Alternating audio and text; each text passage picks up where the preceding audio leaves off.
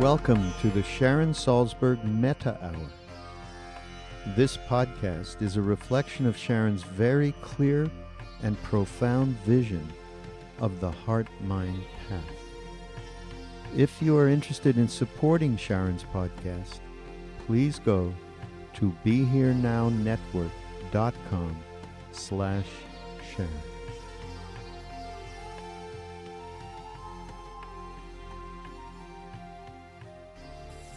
So Sharon's going to lead us in contemplating intentionality as the next step of building our love practice or metta practice. But I just want to return to this idea, which is, a theme from Sharon's next book, but the sort of topic for this morning session is love is a verb. And I was really just to continue to draw this out, that I was really, and David's question brought this up, that we really often look at love as some kind of idealized state, as a feeling that we arrive at, that we search for. And pretty much everything we're doing along this path is reframing this as a process that can be applied. So what is the process of applying love to a situation? And I've really been trying to build this very simply and accessibly, right? So I've used one phrase that's a verb last night, to hang out with yourself or make friends with yourself. And today I'm just using the phrase soften, right? Simple things that are almost so simple that we forget to do them, in the moment. And that's the problem with overlooking simple instructions, is you forget to actually apply it. And this path is really about what we apply moment by moment. It's the repetition of simplicity which leads to insight. So I just encourage you, because I've noticed, I figured out why my creative form, although I like other creative forms quite a lot, was always writing, because I'm so interested in the way that language leads our experience. And I know that in this room, even to use a word like soften, right? Everybody has a different experience of that word. Everybody has a different experience of what a rock means to them. Maybe a rock is your favorite object. So I would just really encourage you to think about what is the word or the image that you could apply in your practice that has that same sense of befriending your own mind, just letting yourself be for a moment. Maybe soften works for you. Maybe hang out or make friends with yourself works. Does anyone else, have you been thinking of your own verb in the love as a verb as we've been talking? Does anybody want to throw out verbs that might help? Please. We can just do this popcorn. Oh. If it's just one or two words. Have to repeat it. I will repeat it, yeah. Well, dial open, okay. Drop down. Accept.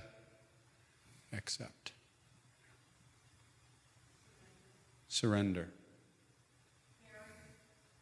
Carry. Peaceful. How do you turn that into an action?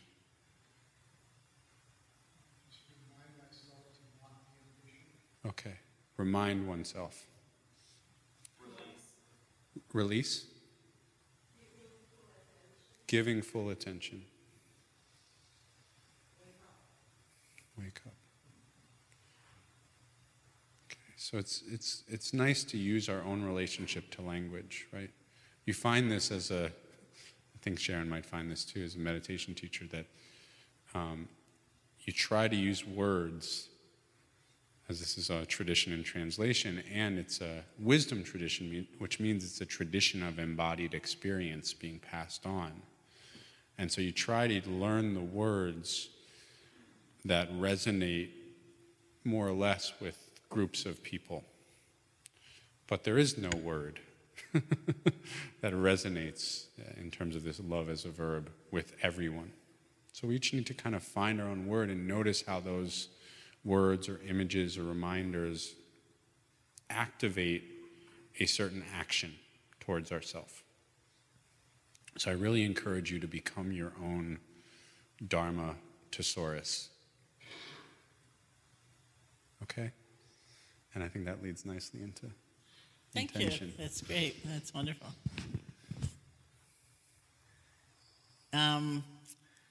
So maybe I'll start by saying that even though the examples and the stories and the imagery that we draw from, seem to come from various Buddhist traditions, and there's a very beautiful big Buddha behind me. This really doesn't have anything to do with Buddhism per se. This is about wisdom, which can be expressed in many, many, many different ways, either based in a faith tradition or not. It's about human experience. It's about human potential, really. I was always taught that the Buddha was a human being and that he had some very profound questions about life and aloneness and happiness and freedom and suffering, and that we have our own questions about those things. Otherwise, we don't tend to spend a weekend like here, And that whatever answers or resolutions the Buddha came to, he came to through the power of his own awareness, and so can we. So we were taught, like if you look at a Buddha statue, you're really looking at something about human potential for freedom, for wisdom, for love, for compassion. And so we look at the Buddha and we really see ourselves in that form of the capacity, the potential. And we look at ourselves on that level and we actually see all beings, because it's not like, oh, it's the Buddha and me and we're great, and everyone else is like a loser. But this is said to be our potential, our capacity, usually unrealized and covered over and all of that, but existing. And so it's very much like a transparency. We look at the Buddha to see ourselves. We look at ourselves to see all beings. So, and I say that because the next context I'm going to speak in about intentionality comes right out of the Buddhist teaching. So in the Buddhist psychology, when we look at an action, something we do, something we say, something we refrain from saying or doing, because that's also an action, it's said to have different component parts. And this is something I talk about all the time because it's actually very key to the teaching of loving kindness or the understanding of loving kindness.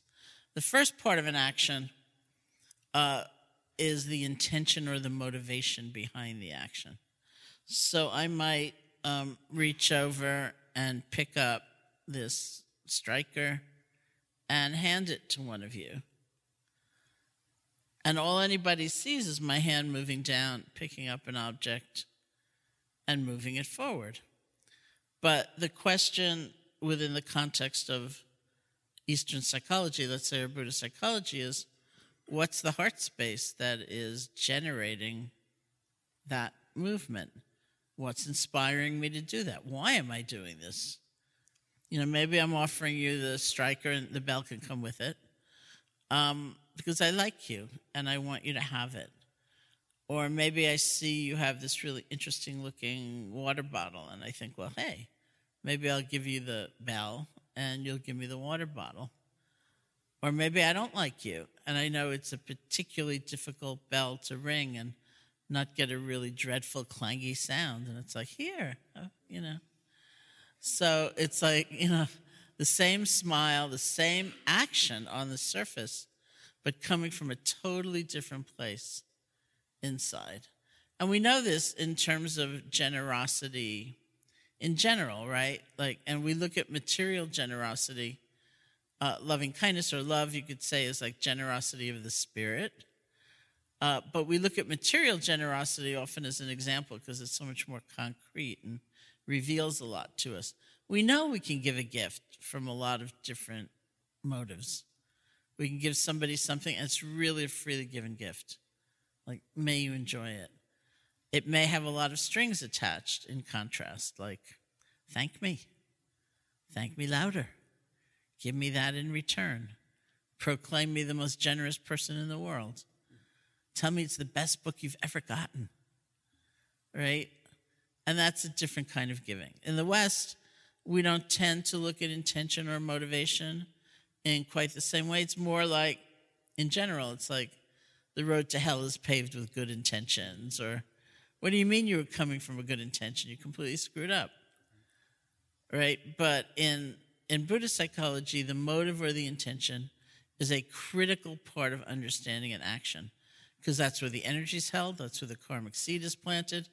That's what distinguishes this action from this action, which looks totally identical on the surface, but could be completely different depending on what's motivating it. So the first thing we do is, in terms of practice, is we also include motivation or intention in the field of mindfulness. What do we want? And sometimes and there are lots of ways we can pick up the motivation. Sometimes it's a clear message in our heads. It's like a subtitle, denounce them, whatever. Show you're right. May they be happy. It's a different kind of motivation.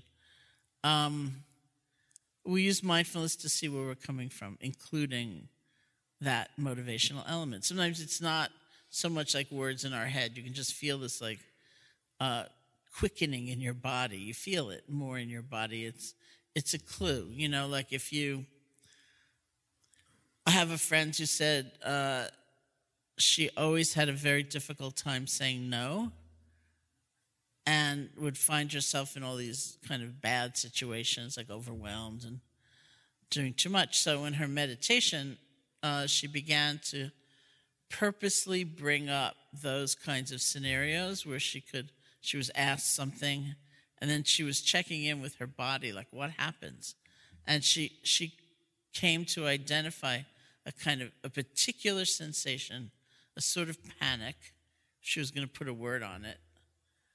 And that became her feedback system, so that when she was at work or she was somewhere and she was asked that very kind of question and she'd feel that thing coming up, she realized she was coming from a bad motive. And that was her clue. The way she put it was she couldn't bring herself to say no quite, but she would say, let me get back to you on that. And then when she had more time, she could come back and say no. So sometimes we see the intention really more viscerally. And sometimes we do see it as words in the mind.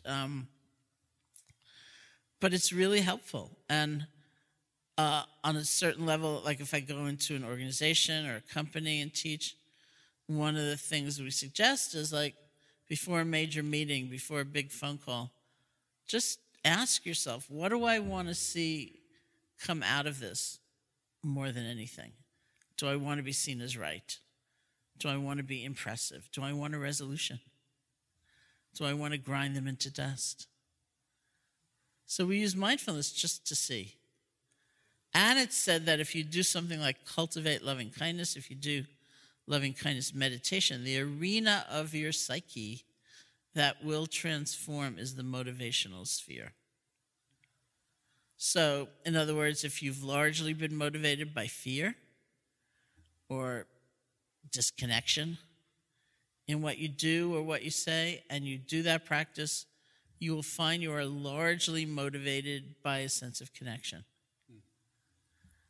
And that is not determining what you do or say, but more like why, where you're coming from. What's your worldview? What's your being guiding you through? And this is important in a couple of ways, one of which I'll talk about in a minute. But one way is that there's a kind of natural unfolding because of that. It's where we're coming from, what's motivating us. And it happens it's a form of transformation. It's not stylized. It's not studied. It's not like putting on a certain persona, like, I can't stand you, neighbor, but I did spend the weekend at Garrison Institute, and the title was Real Love, and, I better act like I care at all about what you're saying.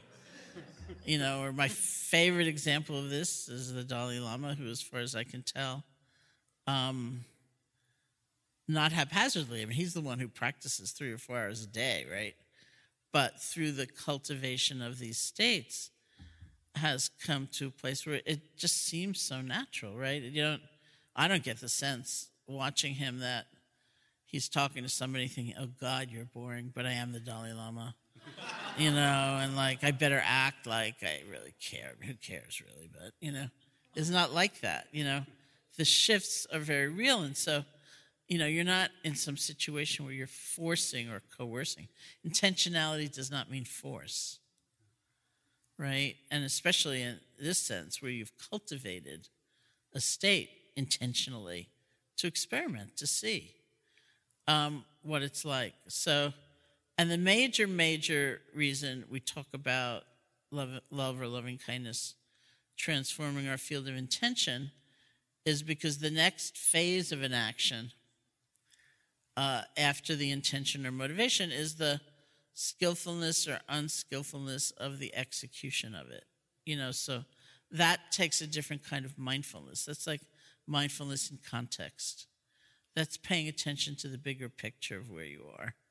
So I might, for example, out of a beautiful motive, want to give somebody this bell and strike her, and I might stop and think, there's only one. There are a lot of people in this room. Maybe, as far as I can tell, this is the kind of thing best done privately. Or it doesn't happen to be my bell. Maybe I better take care of that before I steal it, and offer it to somebody else. Or, it involves listening, it involves learning from past mistakes, it involves learning from feedback, it involves skills, learning skills of communication, of expression, of action. Like anybody who, for example, supervises someone else at work knows that to say to somebody you're an idiot is not a very useful piece of feedback, right? For one thing, it doesn't give that other person the information they might need should they want to make a change, right? Be specific, there are all those skills of communication that we actually can learn. And the reason that that distinction is so important between the motivation and the skillfulness or unskillfulness of the act, which I sometimes call our best guess of the most appropriate way to act in a certain context at a certain time, is because mostly we tend to conflate those two. We sort of morph them together, and they're really not. They're obviously connected, but they're very distinct. And if we conflate the two, then that's the place where people get kind of squeamish, where they say, were I to come from a loving place, I could only say yes. I could only be nice. I could only give them all my money. I could only let them move into my apartment. I could only let them behave that way again and again. Whereas actually, if you see them realistically, accurately, as distinct, you realize, oh, you look at that. I might be coming from a genuinely loving, compassionate, caring place. And my best guess of the most skillful way to act in this moment in time, in this particular context, is really intense. It's fierce. It's saying no. It's having a strong boundary. It's not going to visit there. It's not inviting them into your home. It's really saying, I can't tolerate that behavior, whatever it might be. If we conflate the two, then that's a place where, and I've heard this so much, I don't know about developing more love, because then I will be like a doormat, and I will be like so acquiescent, and I'll let myself be hurt. I'll let other people be hurt or oppressed, and I won't do anything about it. But it's just not so. This is like, of course we'd call it tough love in current times, but it's sometimes referred to in the tradition as kind of fierce compassion. The motive is one thing, and hopefully we are coming more and more from a place of connection and understanding how valuable every life is and that we are connected to one another. And yet, when we decide what to do or what to say, it needs to be that kind of discernment and clarity to the best of our ability around circumstance of that moment, of that time. Otherwise, it's like love leads to the most narrow band of action, which is so sentimental, and kind of saccharine and meek, and which was my first book was called Loving Kindness, and that was my great fear. I thought the one thing I don't want is anyone to call this sweet. And sure enough, when the blurbs came back, 2 people called it sweet, but they meant it in the nicest possible way. I was just like, and that's something to look at when, I kept coming back to what do we think love is? Do we think it's a force? Do we think it holds us back? Do we think it diminishes our power? Do we think it enhances our power? And I think this model certainly helped me to make this kind of distinction, to realize that love doesn't consign us to this very narrow band of response, but it really opens up our world. Our motivation is guided by elements more and more like love or loving kindness and compassion. Our actions are guided more and more by discernment, by mindfulness, by clarity, by paying attention, by learning skills. So it's so critical a distinction that we do come back to it again and again and again. And almost everybody finds himself confused, and one response or one expression of the confusion is a very common question, describing a situation and then saying, well, what's the loving thing to do? And I always say, sadly, as far as I know, there's no formula, See where you're coming from, see what's motivating you, look at the situation, what seems to you to be the most skillful. We make mistakes, we do the best we can, and hopefully we do learn also from those mistakes. But every time you think of love, if it starts to feel like you're going to be imprisoned in this candy land, everything's pink and marshmallow-like. Just see if you can remind yourself that it's an expansive, open state. So when I talked about last night, I talked about that guy and his dog in the first group that I did.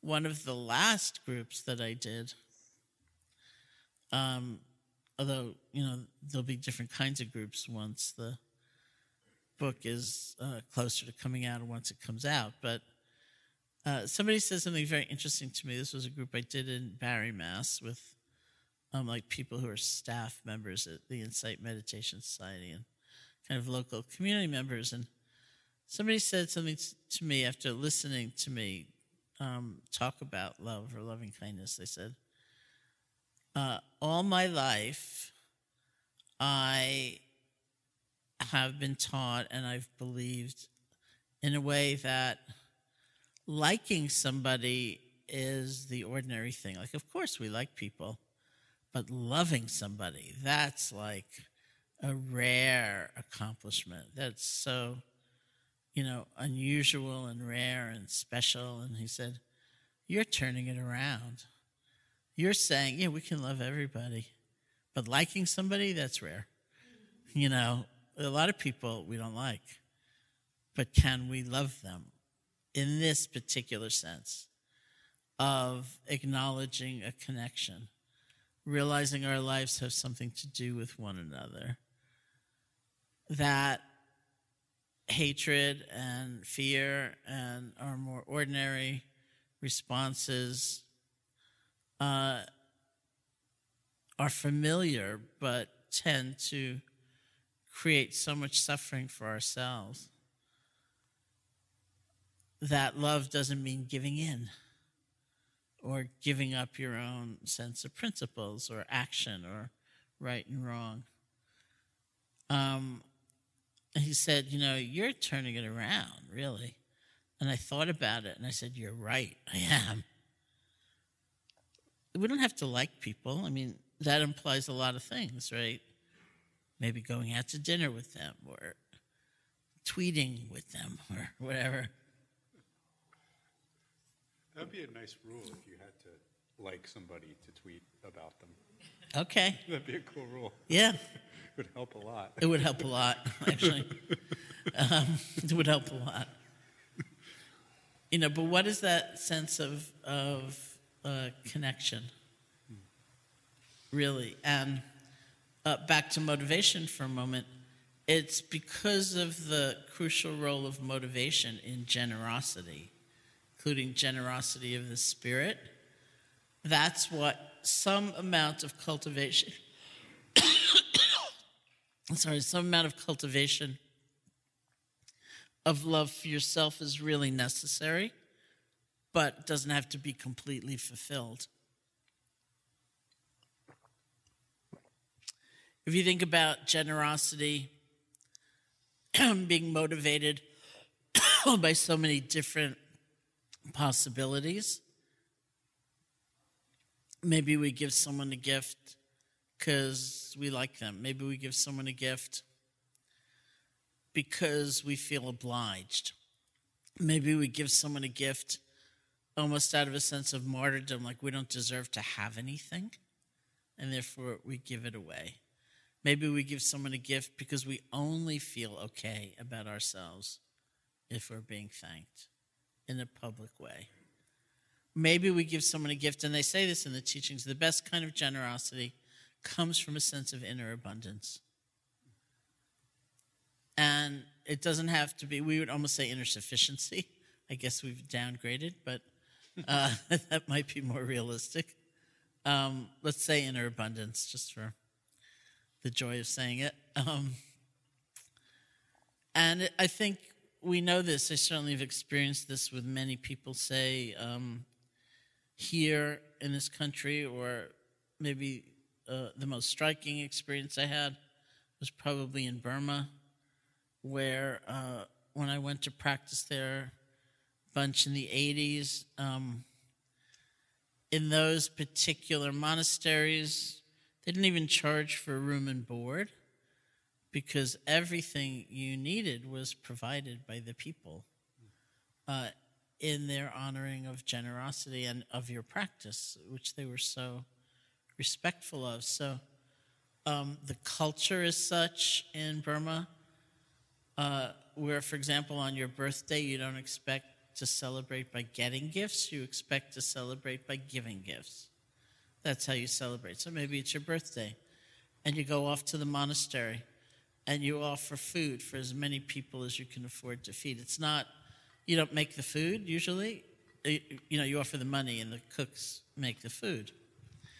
Or maybe your daughter's graduating from high school, and you want to commemorate that event. So you go off to the monastery and you feed as many people as you can, or somebody in your family dies and you want to honor their memory, and you go off to the monastery and you feed as many people as you can. And once, speaking of being Jewish, there's the meals in Burma are very formal. Like there's this processional, you come in, you bow to the Buddha, you sit down. People are sitting like maybe 4 people to a table on the floor, and the food's served family style. So I sat down one day and I looked at the food, and it looked like, I thought, it was like this totally Jewish meal. I thought, God, that looks like white fish salad, and that looks like chicken soup, and I'm hallucinating, like something's gone really off in my meditation. And it turned out there was a tiny, tiny little Jewish community in Rangoon, and somebody had died. And so the family came and not only provided the money, but the recipes.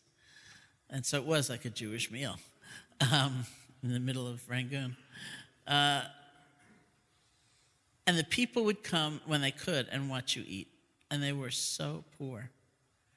It was certainly then, it was one of the poorest countries in the world. And they were so happy at the chance to offer something, at being able to be a part of your practice, knowing that they were kind of fueling you to go back and practice with great sincerity and ardency.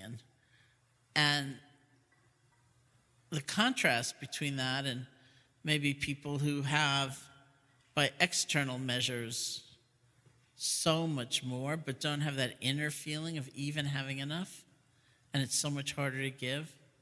You can see why they say the best kind of generosity comes from a sense of inner abundance. And it's not just material generosity. We take that right into generosity of the spirit. All those ways we feel what we offer could never be enough. It's so negligible. It's so nothing, that we don't count. And caring about somebody doesn't fix the problem. Therefore, it means nothing. We take those habits right into the expression of loving kindness. And so the best kind of generosity comes from a sense of inner abundance. That means there needs to be some amount of energy put in loving ourselves, to restore, to replenish, to renew, to not have a sense of being so tired, fragmented, overcome, bleak within, coming from that place of like, I've got to somehow get out of bed and, do this. But having much more of that sense of renewal, resiliency inside. So it does not have to be perfect, really. At least I don't believe that. Many people say, I know I have to love myself really before I love others. And I don't think it's quite like that, because that's a long-term program. I don't think you need to wait. But the whole quality of the generosity will continue to change and grow as we continue to renew and replenish and care about ourselves. And I'll also say that my experience of something like loving kindness practice is such that it's very hard to measure. You can't really say, well, I loved myself for 14 minutes yesterday, Today it'll be 18. There's an app now. It's what? There's an app now. There is. It tells you how many steps you took. I know, and how much you love yourself. What percentage of the time you were kind to yourself. Is it my app? I hope so. That'd be great. That would be great. But in contrast to that, it's not exactly like that, and sometimes it's more of a surprise, which I think is sort of the way it is. Something I always say about loving kindness practice is that if you pursue it, if you actually practice it, and like all meditation practice, it doesn't bring its results from admiring it from afar or thinking that's a great idea, or next year when they do make that app, I'll start, or I'll buy that book for my cousin, don't I get credit? It's doing it and doing it and doing it and doing it and doing the practice even when it doesn't feel great, or just doing it. Not forever, because that would be crazy, but for whatever period of time seems reasonable to you, it's doing it. And then assessing and evaluating. But the place to look, if you're trying to decide whether to continue on with something, is your life. It's not so much that, say, 20-minute period a day that you're putting into formal practice, because that may not reveal a lot of changes at all, but you'll be a different person. Where it counts, which is in your life, like how are you with yourself when you've made a mistake? How are you meeting a stranger? How are you when your plane is 4 hours late because of another plane and an incident involving a political figure who may not be your first choice. How are you with all that? That's the place to look. And that doesn't mean you will be perfect, but you will see a couple of things. You'll see changes in the sense of connection, and you'll see quicker recovery when you do feel you've fallen into some very old patterns or habits. It won't last nearly as long. And then you make the choice. Do I want to continue? But sometimes it comes as kind of a surprise. I didn't have that moment when I was sitting each day doing loving kindness where I could say, or I was on that retreat where I could say, now I love myself completely. I had the great breakthrough experience. It didn't happen that way. But over time, and that sort of very steady application of effort and intentionality, things shifted. I also say, as is true, sometimes people recount that other people notice the changes in them before they notice the changes in themselves, and that's always, I think, very cute. A lot of people say to me, I was going to stop meditating and thought nothing was happening, and then my kids came to me and they said, please don't stop, you're a lot better. Sometimes it's that way, and then we see the changes in ourselves, and then maybe over time we do see the changes in that formal, dedicated period, but that's the least relevant. How we live is the most important thing of all. So if you want to make the experiment and see what it's like to dwell more in the land of love or loving kindness, we can pursue that practice for sure. So loving kindness is the ordinary translation for the word metta, M-E-T-T-A. I have had scholars say to me, just say love. Don't be so timid. Just say love. Love is a complicated term, isn't it? What do we mean when we talk about love? Doesn't mean liking. We've already talked about that necessarily. It doesn't mean a particular relationship. Like, I'm going to take you home. It doesn't necessarily demand a certain kind of action, like saying yes. I would talk about a very profound sense of connection. We'll keep talking about this, of course, throughout the time here together. Profound doesn't mean liking, but it's a recognition of a few things. Our lives do have something to do with one another, that the construct of self and other and us and them held rigidly, it's just a construct. It's something manufactured. We live in a we world, not a you and me world, in truth. That's just how things actually are. And that underneath everything, I do believe everybody wants to be happy.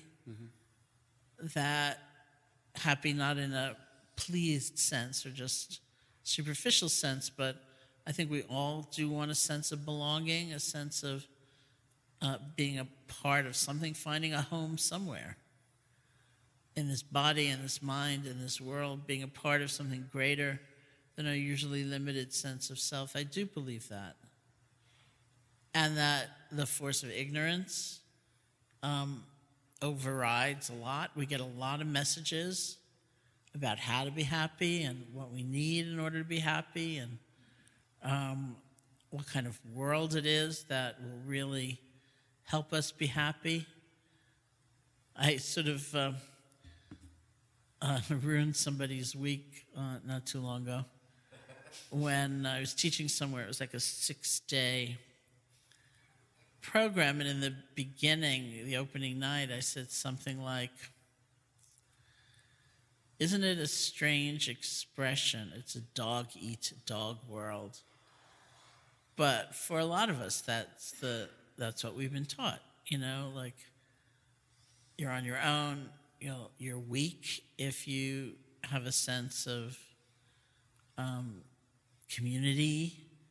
You're weaker if you have a sense of community. You need to like put everyone else down in order to feel better about yourself. And it's a dog-eat-dog world. So this young woman took the microphone and she said, my whole life I thought the expression was, it's a dog-eat-dog world. Like puppies, D-O-G-G-I-E, D-O-G, frolicking puppies and little puppy kisses. And it's a dog-eat-dog world. And she said, now you're saying it's a dog-eat-dog world. Like,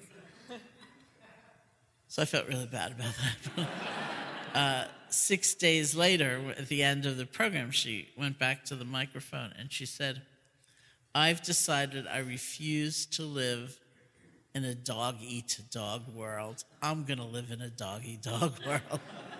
And I thought, okay, what worldview do we hold, right?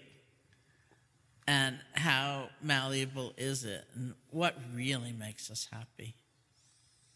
When we're that afraid and that in contention with everybody and that lonely, and are we that happy? And remember, happiness in this sense is like inner abundance, which allows us to care for and be generous and share with others. It's not just being kind of pleased, like, oh, good, I'm so happy, and forget everyone else, right?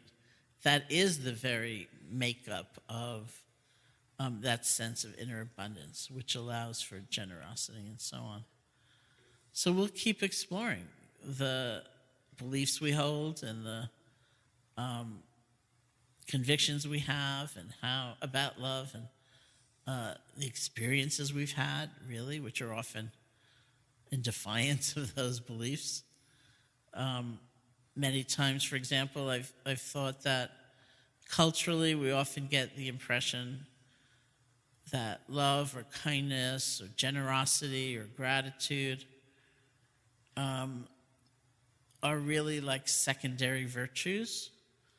Like if you can't be courageous and you can't be brilliant and you can't be wonderful, like, okay, be kind, it's nice, It's not great, but it's good. But really, when we look, there is greatness there. If you look at a situation where someone was quite kind to you, you don't tend to think of them as like, poor fool, right? It's like, wow, that was really helpful. You believed in me when I couldn't believe in myself. Or that was a boost, thank goodness you were there. Right? So what's our actual experience within ourselves and between us of these qualities?